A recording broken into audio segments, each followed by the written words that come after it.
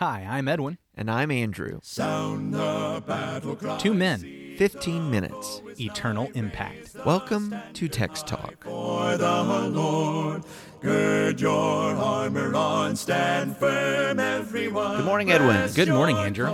Wow, we've got a great psalm to talk about this week, Psalm 51. Psalm 51. I wonder if this might be the second most well-known psalm. I'm going to say it's right up there. It's right up there. Yeah, number one, of course, would be Psalm 23. Yeah, 23rd Psalm. Yeah, the Lord is my shepherd.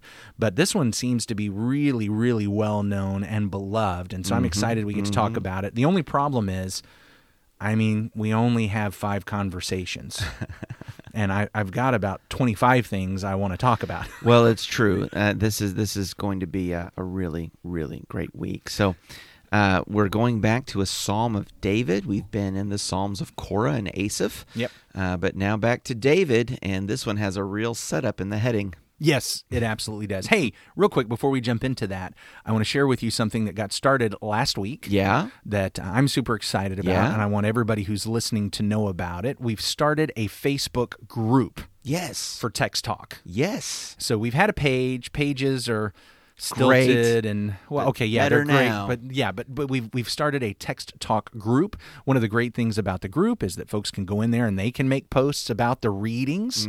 And so on that Text Talk, I think I'm going to be uploading the daily written devotions so that people can Okay. read those there and comment on them and be involved in some of the discussions of the questions, and then even make comments about the podcast on a day-to-day basis in a much easier way. So how much does it cost to join the group? It is absolutely free. Ooh, free. We love free. We love free. We love free. So, the only rules that I establish, of course, we may have to establish more rules down the road, I don't know, but basically the only rules that we establish to be a part of the group and participate come from James chapter 3. Okay. And basically it's 2 rules. Keep your tongue and your keyboard respectful Okay. and appropriate. Don't start fires. I think the people who are listening aren't going to have a problem with that. And then at the end of James chapter 3, let's write and communicate with wisdom, showing our wisdom by our good conduct and our good speech and pursuing purity and peace and all of those things. Again, I don't think any of the folks who are listening to our podcast will have problems with that, but those are the only rules. Well, that is an exciting announcement. That's so cool. We've launched the group, so swing on by and check it out. Yeah, go to Facebook/groups/Text Talk. Very And good. You can find it there. All right, Psalm 51. Psalm I'm going to 51. read from the English Standard Version. And here's the setup. To the choir master, a psalm of David, when Nathan the prophet went to him after he had gone to Bathsheba. Have mercy on me, O God, according to your steadfast love, according to your abundant mercy, blot out my transgressions. Wash me thoroughly from my iniquity and cleanse me from my sin. For I know my transgressions, and my sin is ever before me. Against you only have I sinned and done what is evil in your sight, so that you may be justified in your words and blameless in your judgment. Behold, I was brought forth in iniquity, and in sin did my mother conceive me. Behold, you delight in truth in the inward being, and you teach me wisdom in the secret heart. Purge me with hyssop, and I shall be clean. Wash me, and I shall be whiter than snow. Let me hear joy and gladness. Let the bones that you have broken rejoice. Hide your face from my sins, and blot out all my iniquities. Create in me a clean heart, O God, and renew a right spirit within me. Cast me not away from your presence, and take not your Holy Spirit from me. Restore to me the joy of your salvation, and uphold me with a willing spirit. Then I will teach transgressors your ways, and sinners will return to you. Deliver me from blood guiltiness, O God of my salvation, and my tongue will sing aloud of your righteousness. O Lord, open my lips, and my mouth will declare your praise. For you will not delight in sacrifice, or I would give it. You will not be pleased with a burnt offering. The sacrifices of God are a broken spirit, a broken and contrite heart, O God, you will not despise. Do good to Zion in your good pleasure. Build up the walls of Jerusalem. Then will you delight in right sacrifices, in burnt offerings and whole burnt offerings. Then bulls will be offered on your altar. A broken and a contrite heart, these, O God, you will not despise. And if I was to characterize this psalm, I would say that this is brokenness and this is contrition.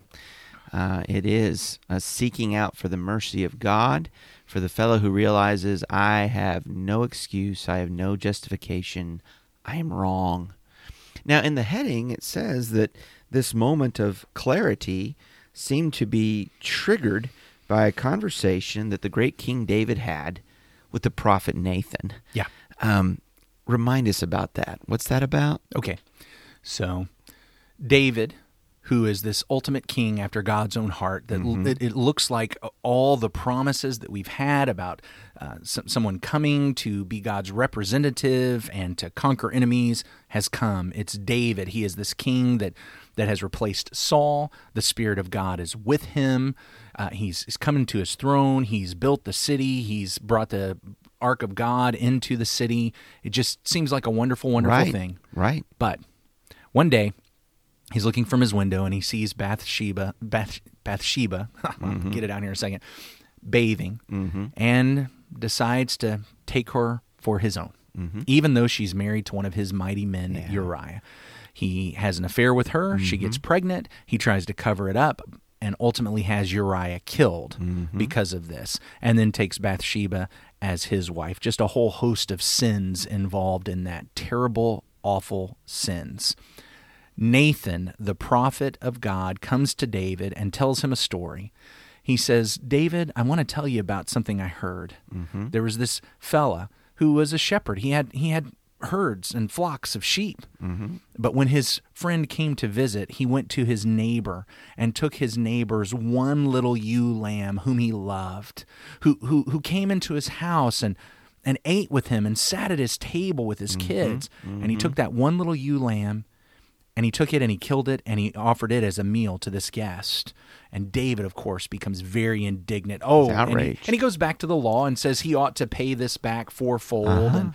And they're just very upset. And then Nathan looks at David and says, you are the man. And he brought David into the middle of the story, and David realized, I am the man. I am that guy. I am the guy with the flocks and herds that had stole everything. someone else's wife. Most precious. And so it's after that. Yeah. This psalm is set up as being David's response to that. Now, in the story, we see David repent and ask for forgiveness. But here in this psalm, we see the intensity of his understanding of truly how awful what he had done was. Yeah. There is a fear there. As you pointed out, talked about how when David became king, how the Spirit was removed from Saul and came upon David. Yeah. So David saw that.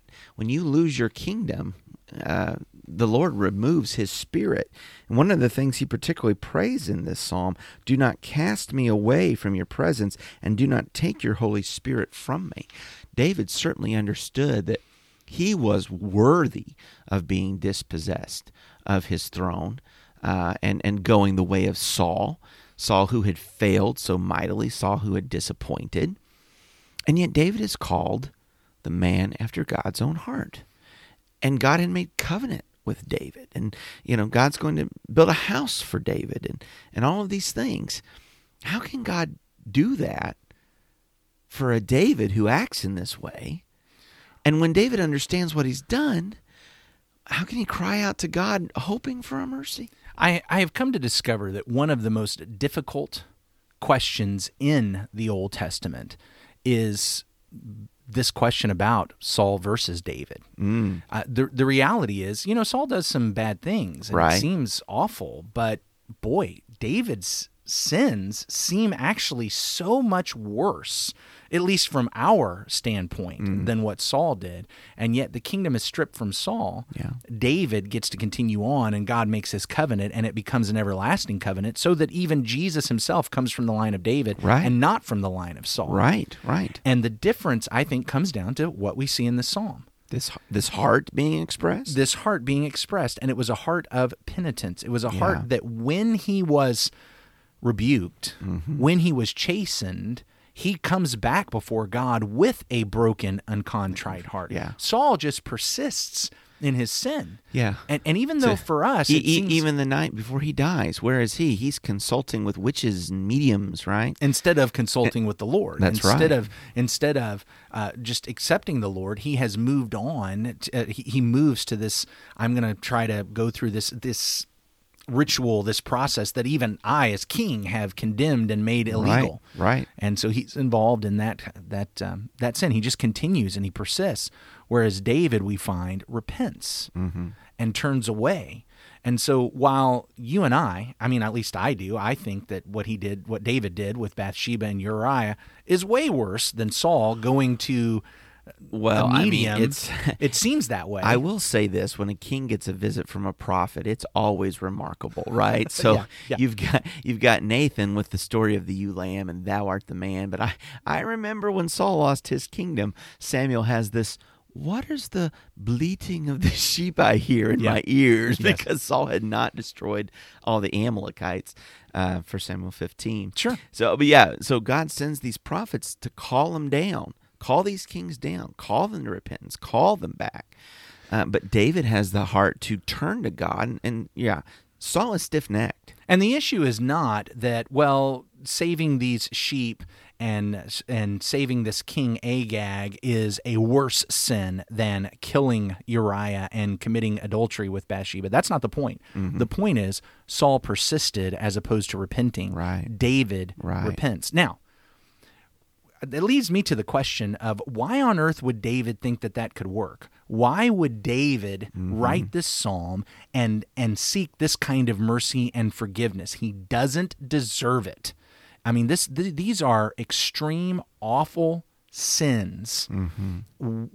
Isn't it bold and brash and brazen for David to write this down? Lord, please forgive me. Please bring your mercy to me. Why would David remotely ask this? No, it's a great question, and maybe it's in the tone of this, but it does. On the one hand, I see what you're saying. Like, who do you think you are? Surely you have gone too far away from God and violated too many of these commandments. I was kind of doing a countdown. Maybe we'll talk about more of this more in our conversation tomorrow.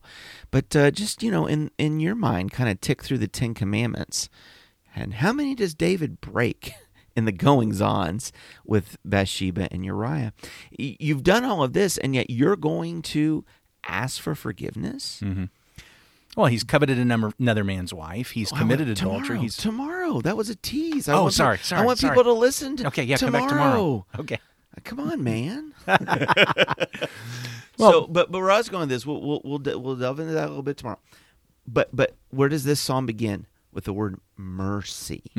Have mercy upon me, O God, according to your loving kindness.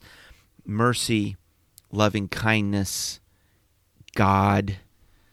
David comes to God with a recognition of who he is and how God has presented himself to Israel again and again before the days of David by declaring his own name. I think that's exactly it. And I appreciate you going to that idea of declaring his name. We've seen this before in the Psalms. This is, again, another one of those Psalms that is a meditation on the name of God, specifically when God presented it to Moses in Exodus 34. When he passed before Moses and he says, the Lord, a God merciful and gracious, abounding in steadfast love, or as you were quoting from the New King James, loving kindness and faithfulness, who keeps steadfast love for thousands, forgiving iniquity, transgression, and sin. We find 5 of the words in that name right here in this first stanza of this psalm. Have mercy on me, O God, according to your steadfast love. Those are mercy and steadfast love. Blot out my transgressions. Wash me thoroughly from my iniquity. Cleanse me from my sin. David is not just picking words that fill in the blanks. He is bringing to mind, God, this is your name. This is who you are. This is who you declared yourself to be, and I'm going to believe it. And so as awful and terrible as this was, I know that my only recourse is to remember your name and lay myself out before you and ask you to live according to your name. And that's all I've got. What an amazing thing. Listen, we're glad that you're listening this week. We've got so much to talk about. I can look in Andrew's face. He's got something else he's wanting to say right now, but we've got to move on. We'll have more conversations tomorrow. Andrew, why don't you wrap us up in prayer? Our great God and Father, thank you, Lord, for your great name. Thank you, Father, that when we find ourselves undone by our own foolishness, pride, our sin, and our error, Father, that's when fear and doubt comes in us, that we think that you would never have us back, that you would never restore us. Help us in those moments to remember this psalm, to remember your name, to have a heart like David and not take the way of Saul. Father, to seek you in your forgiveness and your loving kindness that you have shown ultimately in Jesus Christ. In his name we pray. Amen. Amen. Thanks for talking about the text with us today. I'm Edwin Crozier, and I'd like to invite you to join the Christians who meet on Livingston Avenue in Lutz, Florida this Sunday for our Bible classes and worship. You can find out more at christiansmeethere.org. Check out our daily written devotional that goes along with today's episode. You can find a link for it in our show notes. Michael Eldridge sang all 4 parts of our theme song. You can get more from him at acapeldridge.com. Please remember to subscribe, rate, and review Text Talk in your favorite podcast app so others can find it and learn about it more easily. Have a fantastic day. Steady, pass the word along. Onward, forward, shout aloud, Hosanna. Christ is captain of the mighty throne.